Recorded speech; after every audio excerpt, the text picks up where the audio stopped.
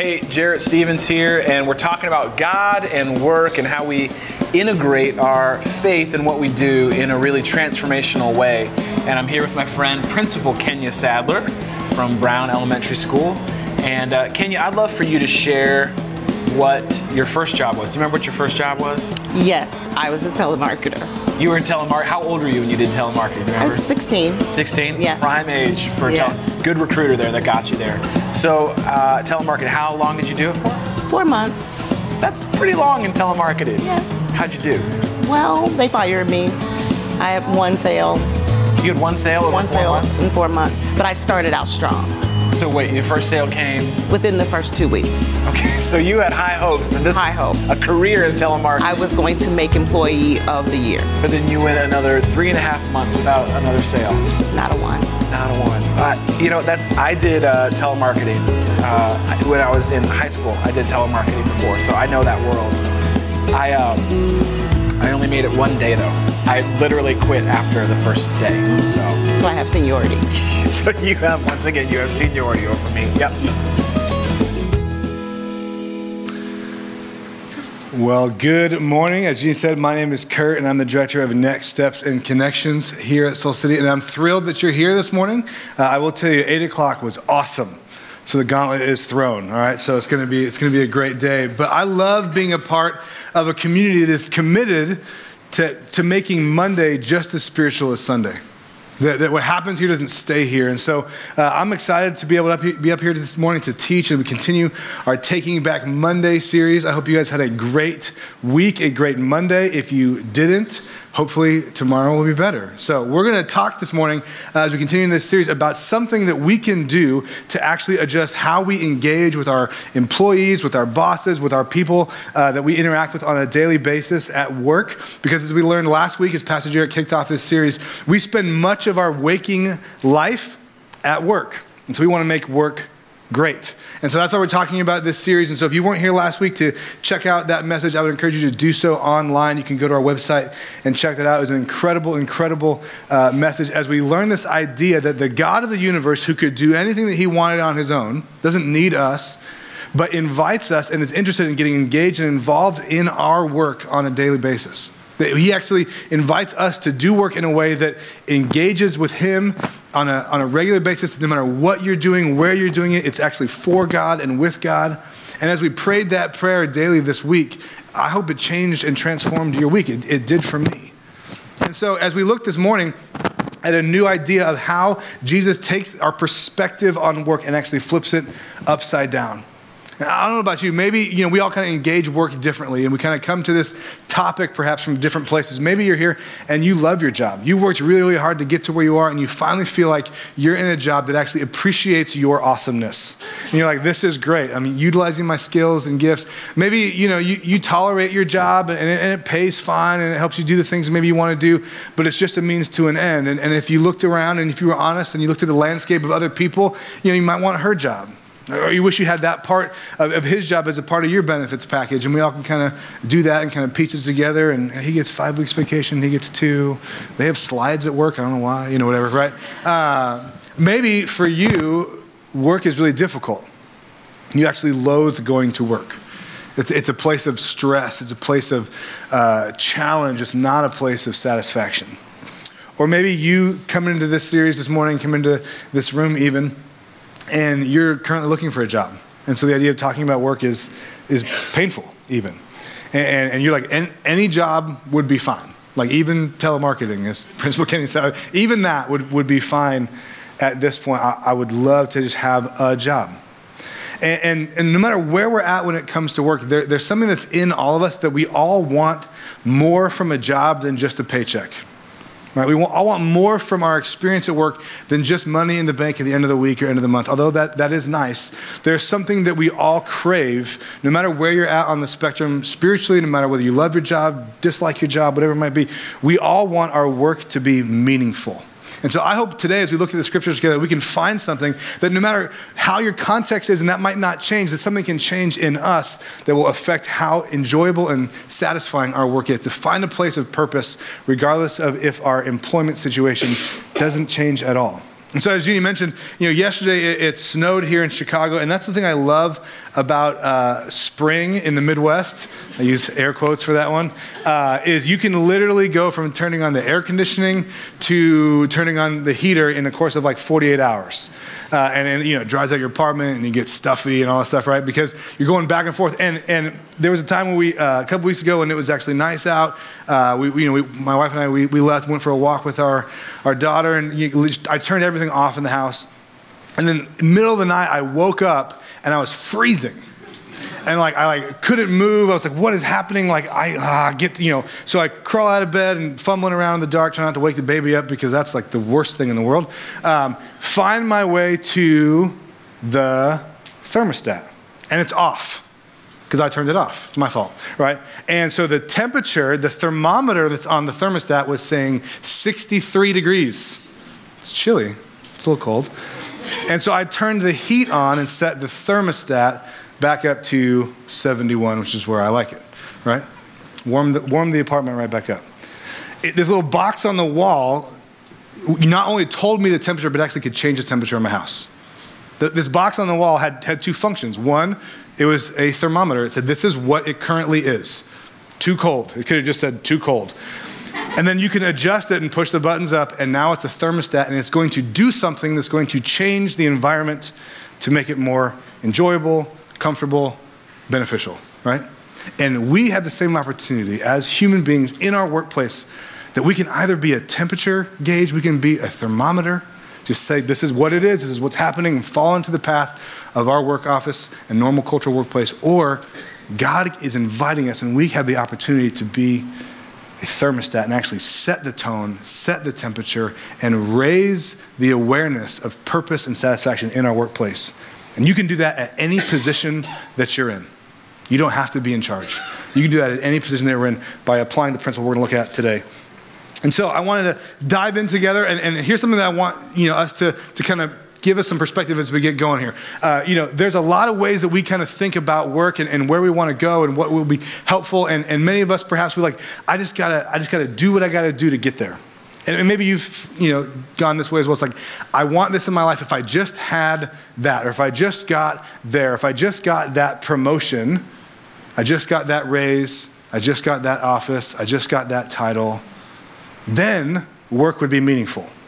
These exterior circumstances that many of us, if we're honest, feel like are not in our control, right? We think that's what's actually affecting our satisfaction and at work. But you've perhaps experienced this like I have. Even when you get it, it's not all you thought it was, right? Even when you get it, it's not all you thought it was, because there's something that's true about us is that we can't acquire, as much as we try, we can't acquire, buy, or consume our way into a satisfied life. Some of you are like, I'd love to give it a shot though. Like I'd volunteer. We can't acquire, buy, or consume our way into a satisfied life. That way of working doesn't actually work. But we can serve our way into one. It's this upside down, kind of flip the lens way of thinking that Jesus invites us. That's the way he invites us to live. It's the way he invites us to actually do work. That he says there's a connection between satisfaction, selflessness, and even success. What if there's a connection between satisfaction, how much I enjoy my work, selflessness, living not just for myself, I'm living for someone else, and actually even success? What if that's possible? What if that's possible? And so I want us to grab our scriptures today, grab the Bible. If you brought your own, that's great. If you want, you can grab one of these out of the seat back pocket in front of you. We're going to look at a story that Jesus tells some of his closest followers. All right, so we're looking at this story in Luke chapter 14. Now, you need to know a little bit about Luke. Luke was a researcher. He was a historian, a doctor. He did all kinds of cool stuff. And he interviewed tons and tons of people that were around Jesus, that followed Jesus for years, asked all kinds of questions, said, what's Jesus like? What did he do? What did he say? And he compiled all of his findings into this book that we call the Gospel of Luke. So he gives us this beautifully well-rounded picture of the life and person of Jesus. And so in chapter 14, which if you have these gray Bibles is on page 729, we're going to read a story that Jesus tells his followers. And Jesus tells this story because he noticed something. He noticed the tendency that we all have to strive to get more, to be better, to look impressive, all those things, that, like the allure of like on a corporate ladder, like it's intoxicating. We've all experienced it. And maybe you've been at a place like this moment where Jesus tells the story where you can kind of just tell there's some like jockeying for position happening, right? Maybe it was at a board meeting. Maybe it was just at a company picnic. Maybe it's in your family. We've all been in these situations where you can just kind of tell there's this like unseen, unspoken, like political jockeying that's happening where people are trying to one-up each other. You know, for me, it's like family Christmas. Someone always has a better story. You know, oh yeah, I did this too. So Jesus notices this happening amongst his followers, and he tells them a story to kind of point them in the direction of what he thinks is the best way to live. And no matter where you're at in your spiritual journey this morning, I think we can all kind of look at this story and go, man, I don't have to believe all of the like supernatural God stuff to believe this, but this is an interesting perspective that we can look at. So grab your Bible, again, starting in verse 8 of chapter 14, Jesus is noticing how people picked their place at the table. And he tells this story. He says, when someone invites you to a feast, whether it's at a wedding or a company party, or invites you to a meal, do not take the place of most honor.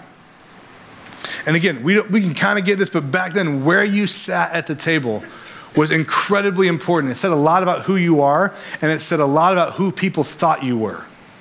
And so where you sat at the table was incredibly important, perhaps for the rest of your life. It was important to the host, and it was important to the guest. So it says, do not take the place of most honor, for a person more distinguished than you may have been invited.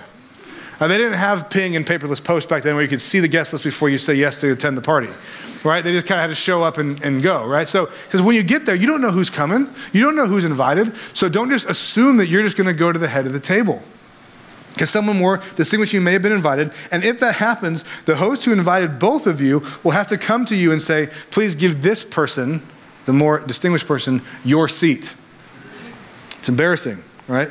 Then, humiliated, you will have to take the place of least importance, because that's all that would be left. And I don't know if you ever had a situation like this, maybe not literally, but something like this happened to you. I have.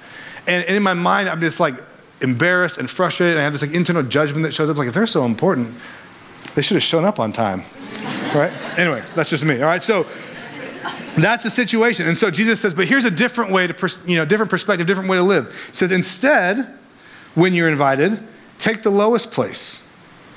Take the lowest place. So then your host comes to you and says, friend, don't sit here. Move up to the better place. And then you will be honored in the presence of all the other guests. And then this last line of the story, the principle that Jesus is trying to teach his first followers, and I think it applies to you and to me in our work life now, and you've maybe heard this before, but this is a powerful, powerful statement. It says, for those who exalt themselves will be humbled, and those who humble themselves will be exalted. Those who exalt themselves will be humbled, and those who humble themselves will be exalted. And I wonder if Jesus isn't just giving a great idea, but is actually speaking into something that is so core and true of our humanity that we were actually designed to live this way. But for some reason, along the way, we've lost sight of that. We've been redirected by our workplace culture, by the goals of our parents, by a professor a long time ago. They don't even know their name, but they said, this is how business gets done. Or the expectations of our boss. Or we've just kind of thrown our hands up and said, man, this is just how it is in my industry. Everybody does this. I just have to do it this way. And so this idea feels so counterintuitive. Take the lowest place? Like, Jesus, are you serious? Like, you obviously have not been to my workplace. Because if I don't keep up, I get passed up. If I don't cut those corners, like, I'll never make my quota. I'll never be seen as important if I don't remind people how good of a job I'm doing and puff myself up and jockey for position. This is just how it has to be. But you've probably experienced, as I have, that even as counterintuitive as it seems, when we try it, it actually seems to work. Because the other way, the way we're familiar with, hasn't always worked. You hustle hard to put in extra hours and pass up people on your way to the top of the ladder, not ever paying attention to who might be harmed along the way, a coworker, family at home, whatever it might be, and we're stressed and we're striving for more. We're striving for the next thing. If I just get there, wherever there is, then I'll be happy. I can't work with all these people. I just got to start my own company, be my own boss. Then you're your own boss, and you got all the same problems. And now you're the boss, and you got to figure it out. And we all have these moments where like, man, there's got to be something more than just this hamster wheel of life, because I'm getting tired. You get to the end of the work week and you're just exhausted. Not because you worked so hard, but because you're just not satisfied with your job. Maybe you have a great job and money's great, but it's lost its purpose and there's no direction anymore. And this idea that Jesus is suggesting might not just be a good idea, but it might be how you and I were hardwired by God. It's a desire placed in our soul by the one who made us to say, you actually crave meaningful work, and that's a good thing. It's a good thing. But we get lost along the way about how we can actually make it happen. I know for me, how this kind of shows up in my life is that, my industry, if you will, like serving instead of striving, like you might think from the surface, like, oh, that's easy for you. Like, your bosses are like Pastor Jeannie and Pastor Jarrett. Like, of course you don't have to like strive to get your way to the top. And of course this doesn't apply to you. You don't understand. And I might not know everything about your specific culture, but I know me. And I know that when I sit in my counselor's office and she reminds me that, Kurt, your drug of choice is indispensability. And when someone looks at you and says, that was so great, I get like a hit. It's like, oh yeah, give me some more of that. When someone says we can't do it without you, man, watch out. Something just begins to grow inside of me. I'm just like, I'm going to do everything I can for you. And in my job, like serving can actually be really manipulative. Let's be honest. Because I can like serve you but want something in return. And that's not what Jesus is talking about. Because serving with expectation isn't humility, it's manipulation. So when you go into your office tomorrow and you're doing this so you can get something back or to prove somebody wrong, that's not what Jesus is inviting us to. But when we take a step of actually posturing ourselves as a humble person saying, I'm going to go at your pace. How can I help you? It flips the lens and something happens inside of us where we get fulfilled by pouring ourselves out. That there's this connection. There's this connection about how we do what we do in a way that is others focused, that isn't just all about looking out for number one. And I love that, this passage that we just read, this message that Jesus, we believe the Son of God, it invited us into a new way of living, this upside down perspective. Modern research backs it up. A couple years ago, 2007, University of Chicago published a study they worked on for 20 years about workplace satisfaction. What are the most enjoyable jobs where people in those careers say, I enjoy my job more than anything else? And there were so many responses, and it was so vast of a study that they had to boil down all the categories of employment that people were in that responded to this survey into 500. That was the limiting number. 500 categories of occupation. You're like, I didn't even know there was that many options, right? And they boiled down to 500, and they said, here are the top 3 most satisfying work choices, most satisfying occupations. Anyone want to guess what they are? And now they're on the screen, so. I would have think it would have been like a Maserati test driver, right? That would be awesome. Or like a food critic in Chicago would be excellent. I'd be like 800 pounds. All right, so the most satisfying job categories are ones where you care for others, teach others, protect others. All 3 of them have a word in common. This is the University of Chicago. All of them are others focused. This study changes how we see things, and it mirrors the teachings of Jesus. And here's what's so interesting about this study. Income was not a factor. Once you kind of pay the bills and like kind of eat and sleep indoors, like more income didn't increase more happiness. It was what you were doing and how you were doing it that actually led to fulfillment and enjoyment on Monday. And that's counter to what I assume is true. But it's right in line with what Jesus reminds us of. And so you're like, how is this actually going to work? Like, what does it actually look like? Okay, maybe even if I buy it for just a second, what do I actually do?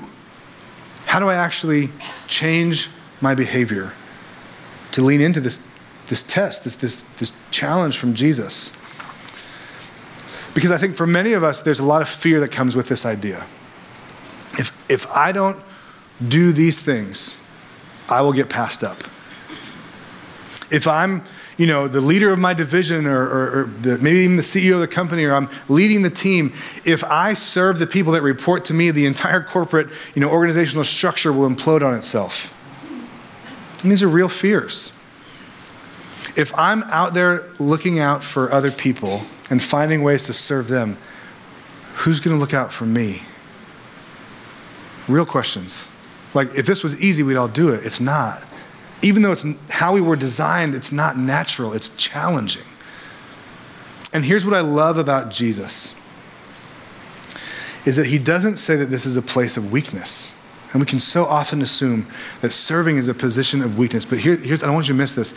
When you take an opportunity and you go into your workplace Monday morning and you have the mindset that I'm actually here to serve, it's actually a form of rebellion. Rebellion against the typical and, overtaking corporate culture that you might be in. Because when I just kind of give in to do business as usual, do things everybody else's way, do what has always worked in the past, there are invisible forces that are kind of controlling how I'm doing what I'm doing. They're kind of moving my life in a way, and I'm actually no longer utilizing the agency that God has given me to make a difference in my workplace. And the Bible calls that slavery. And we choose it for ourselves. I choose it for myself. I choose it for myself when I'm teaching on serving instead of striving. Because I'm reading over my notes and I'm trying to do a good job, not because I'm resting in the reality of the good thing that Jesus said, but I want you to think that I'm a good communicator. So I'm more worried about what I might wear, or how I'm going to say something that's funny, rather than teaching something that's helpful or true. After the 8 o'clock guy joked with me, he goes, "Hey, couldn't have done it without you, man. Great job this morning." And I was like, right? And it's good for me. It's good for me to go, it's not about me. And so when we take that position of serving, when we say, I'm going to choose the lower position in really simple, sometimes even small, but meaningful, tangible ways, it's not a position of weakness, it's a position of strength. It might be the lower position, but it's a position of strength, because when you and I choose to do something that we don't have to do, we go above and beyond, we go the extra mile, we do something for someone that couldn't do anything for us in return, it's actually saying, I am choosing to utilize the gifts and the talents and the agency that God has given me as an individual human person to make a difference in someone's life. No one is doing this for me. No one can control me. I'm choosing to do this on my own. This is a position of strength. And in doing so, we can set the temperature and raise the temperature of humanity in our household, in our family, in our workplace, on our team, and perhaps even in our company as a whole. You may go back into the same corporate culture tomorrow that you don't like, but you can do something to affect that culture. You can bring something new to that culture by saying, hey, it may not get me anything in the short term, but I'm here to serve. Something as simple as a thank you note. The power of a handwritten thank you note cannot be overstated. It's different than an email. You get hundreds of those. Delete, delete, delete. Thank you notes sit on people's desks for months. Could be as simple as going to someone that maybe reports to you or is on your team that you're leading and you're the boss and you don't have to. But you say, hey, how could I help you today? What can I do to take something off your plate? Or how can we do this your way? Go at your pace. You may have never said that before. People would be like, are you feeling okay? Right? The little things we do to serve someone. Sometimes it's as simple for many of us of working hard on something that doesn't matter to us. That you give your best to a project that, it's like, whatever, it's just like, that doesn't matter. But it matters to someone else. And when you bring your A game to that has no benefit to you. Sometimes serving someone could be serving your family through your work. You get to it. You work hard. So when you go home at 5, you're home. And you're with your kids, and you're with your roommate. You're not bringing work home all weekend. It's a huge way to serve someone else. There was a guy at a church I used to work at, not a perfect person, for sure. But I noticed this about him even when I was an intern. And he led this huge department. He led all of that church's kind of like world engagement and mission stuff. He had teams all across the country, all across the planet.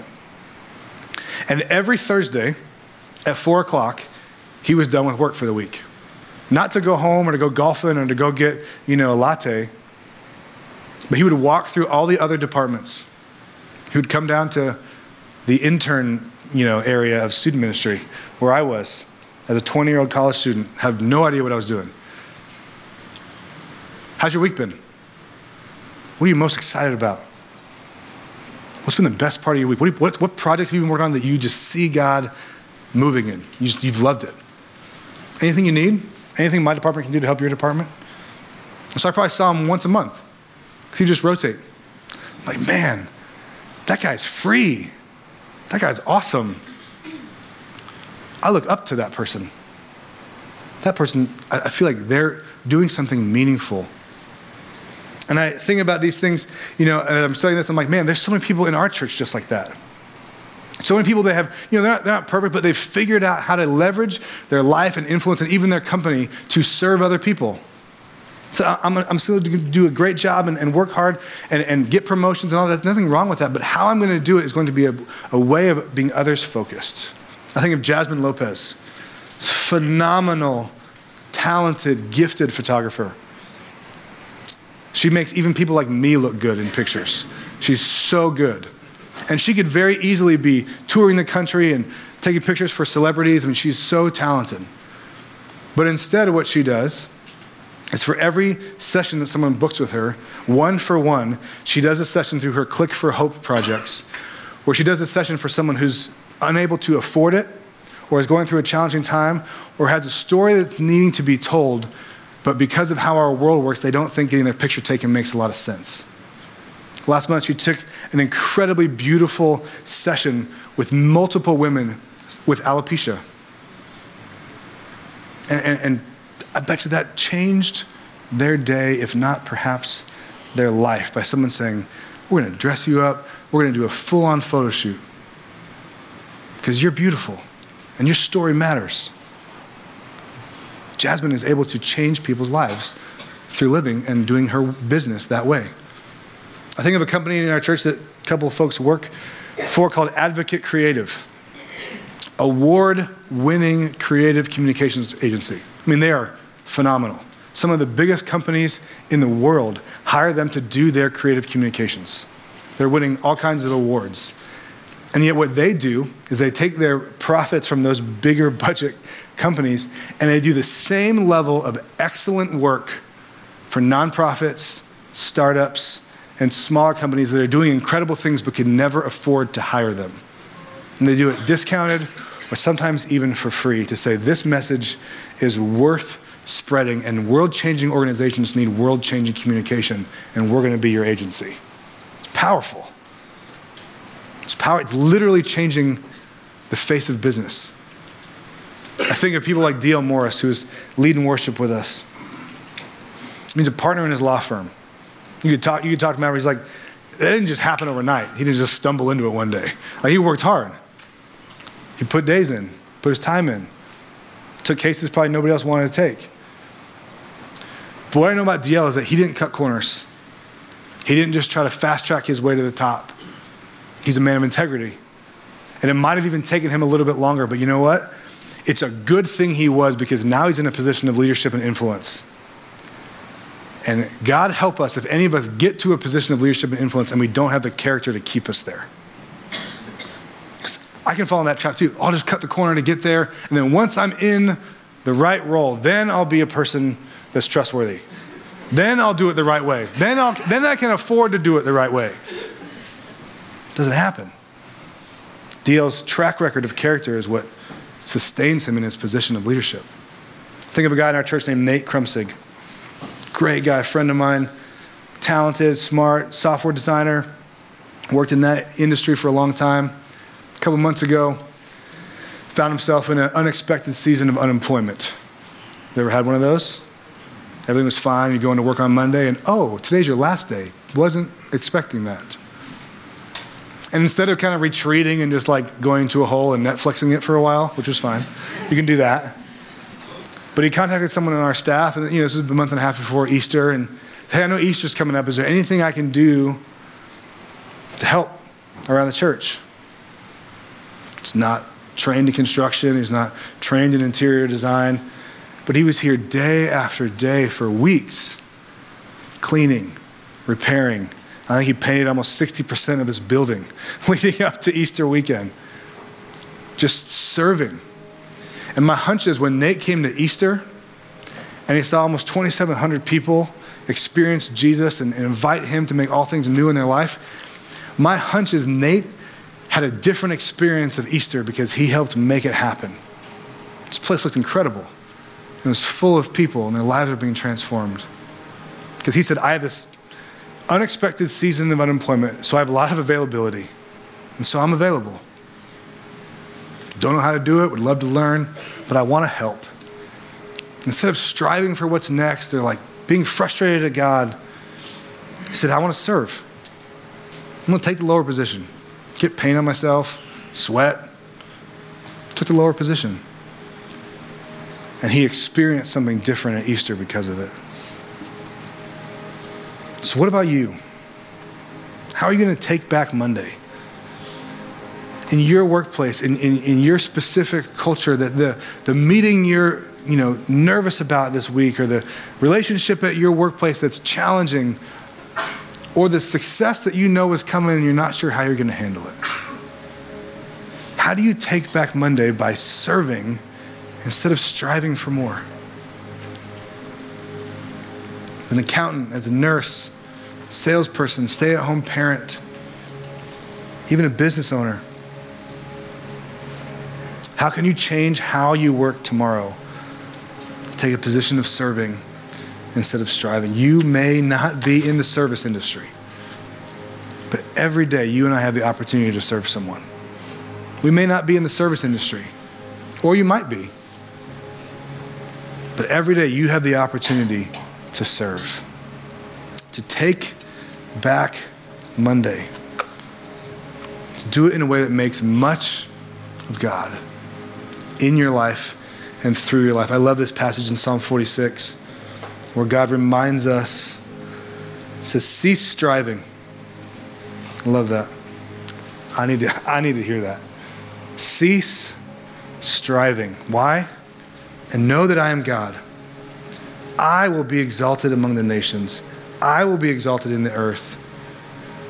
The Lord of hosts is with us. See, here's what I don't want you to miss. Position of serving is actually a position of trust.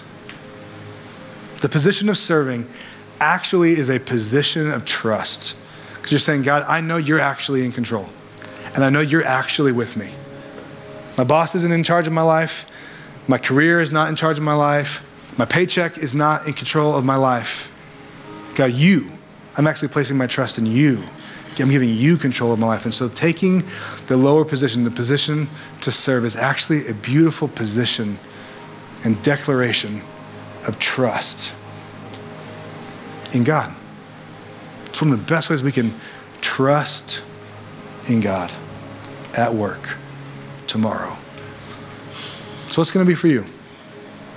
How are you going to take a posture of a servant? How are you going to take the position that's lower instead of the position that's most important? And I love that this invitation from Jesus is actually modeled by Jesus. Towards the end of his life, he gathered his closest friends in an upper room and had a meal with them, what we celebrate as communion. And he looked around the room, and a bunch of people there. One of them he knew was going to betray him in just a few moments. And notice the position of the table that Jesus takes. He's not only their teacher, their leader, he's also the Son of God. And so if anybody deserved to take the position of highest honor, it would be Jesus. He would be entitled to it. But he didn't even just take the lowest position at the table. He actually took the position of the servant before they even got to the table. It says he took a knee and he washed their feet. And I don't know about you, maybe you have someone in your workplace they got it out for you. And you're like, man, they are trying to do me in. Surely Jesus isn't talking about serving them. And I'll just, for me, look at the picture of Jesus washing Judas's feet, taking some time, looking him in his eyes, knowing moments later he would turn him into the authorities to be falsely tried and accused and eventually murdered. He gets to Peter, the loudmouth, the big shot. I resonate with Peter. Peter says, no matter what, no matter whoever else leaves you, I will never leave you. I will be by your side till the very end. Jesus washes his feet, knowing that before dawn, Peter will curse his name and deny him to a middle school girl. He says, I'm going to serve you anyway. So that's the picture that Jesus invites us to. He didn't just teach it. He modeled it. And so in a moment, as our host teams come down the aisle, we're going to receive communion together. We're going to receive the body and the blood, the bread and the cup of our Savior. So host teams, would you come? They're going to grab these trays and pass it through your aisles. And I would just encourage you, no matter where you're at in your spiritual journey, this is the invitation from God to you. Jesus took what only he had to give, what only he could offer himself, and said, I'm going to give it up freely for you. I'm going to offer my body to be beaten, to be crucified. I'm going to offer my blood to be poured out, the only sinless blood to ever flow through human veins. I'm not going to have it taken from me. I'm going to pour it out freely because this is how I'm making a way for you to reconnect with God, with your loving Heavenly Father. So as the trays come down your aisle, grab one of the cups of juice and grab one of the gluten-free crackers there. And hold on to it. We're going to take communion together as a church. This is a beautiful way for us to be reminded and invited by the Savior who served,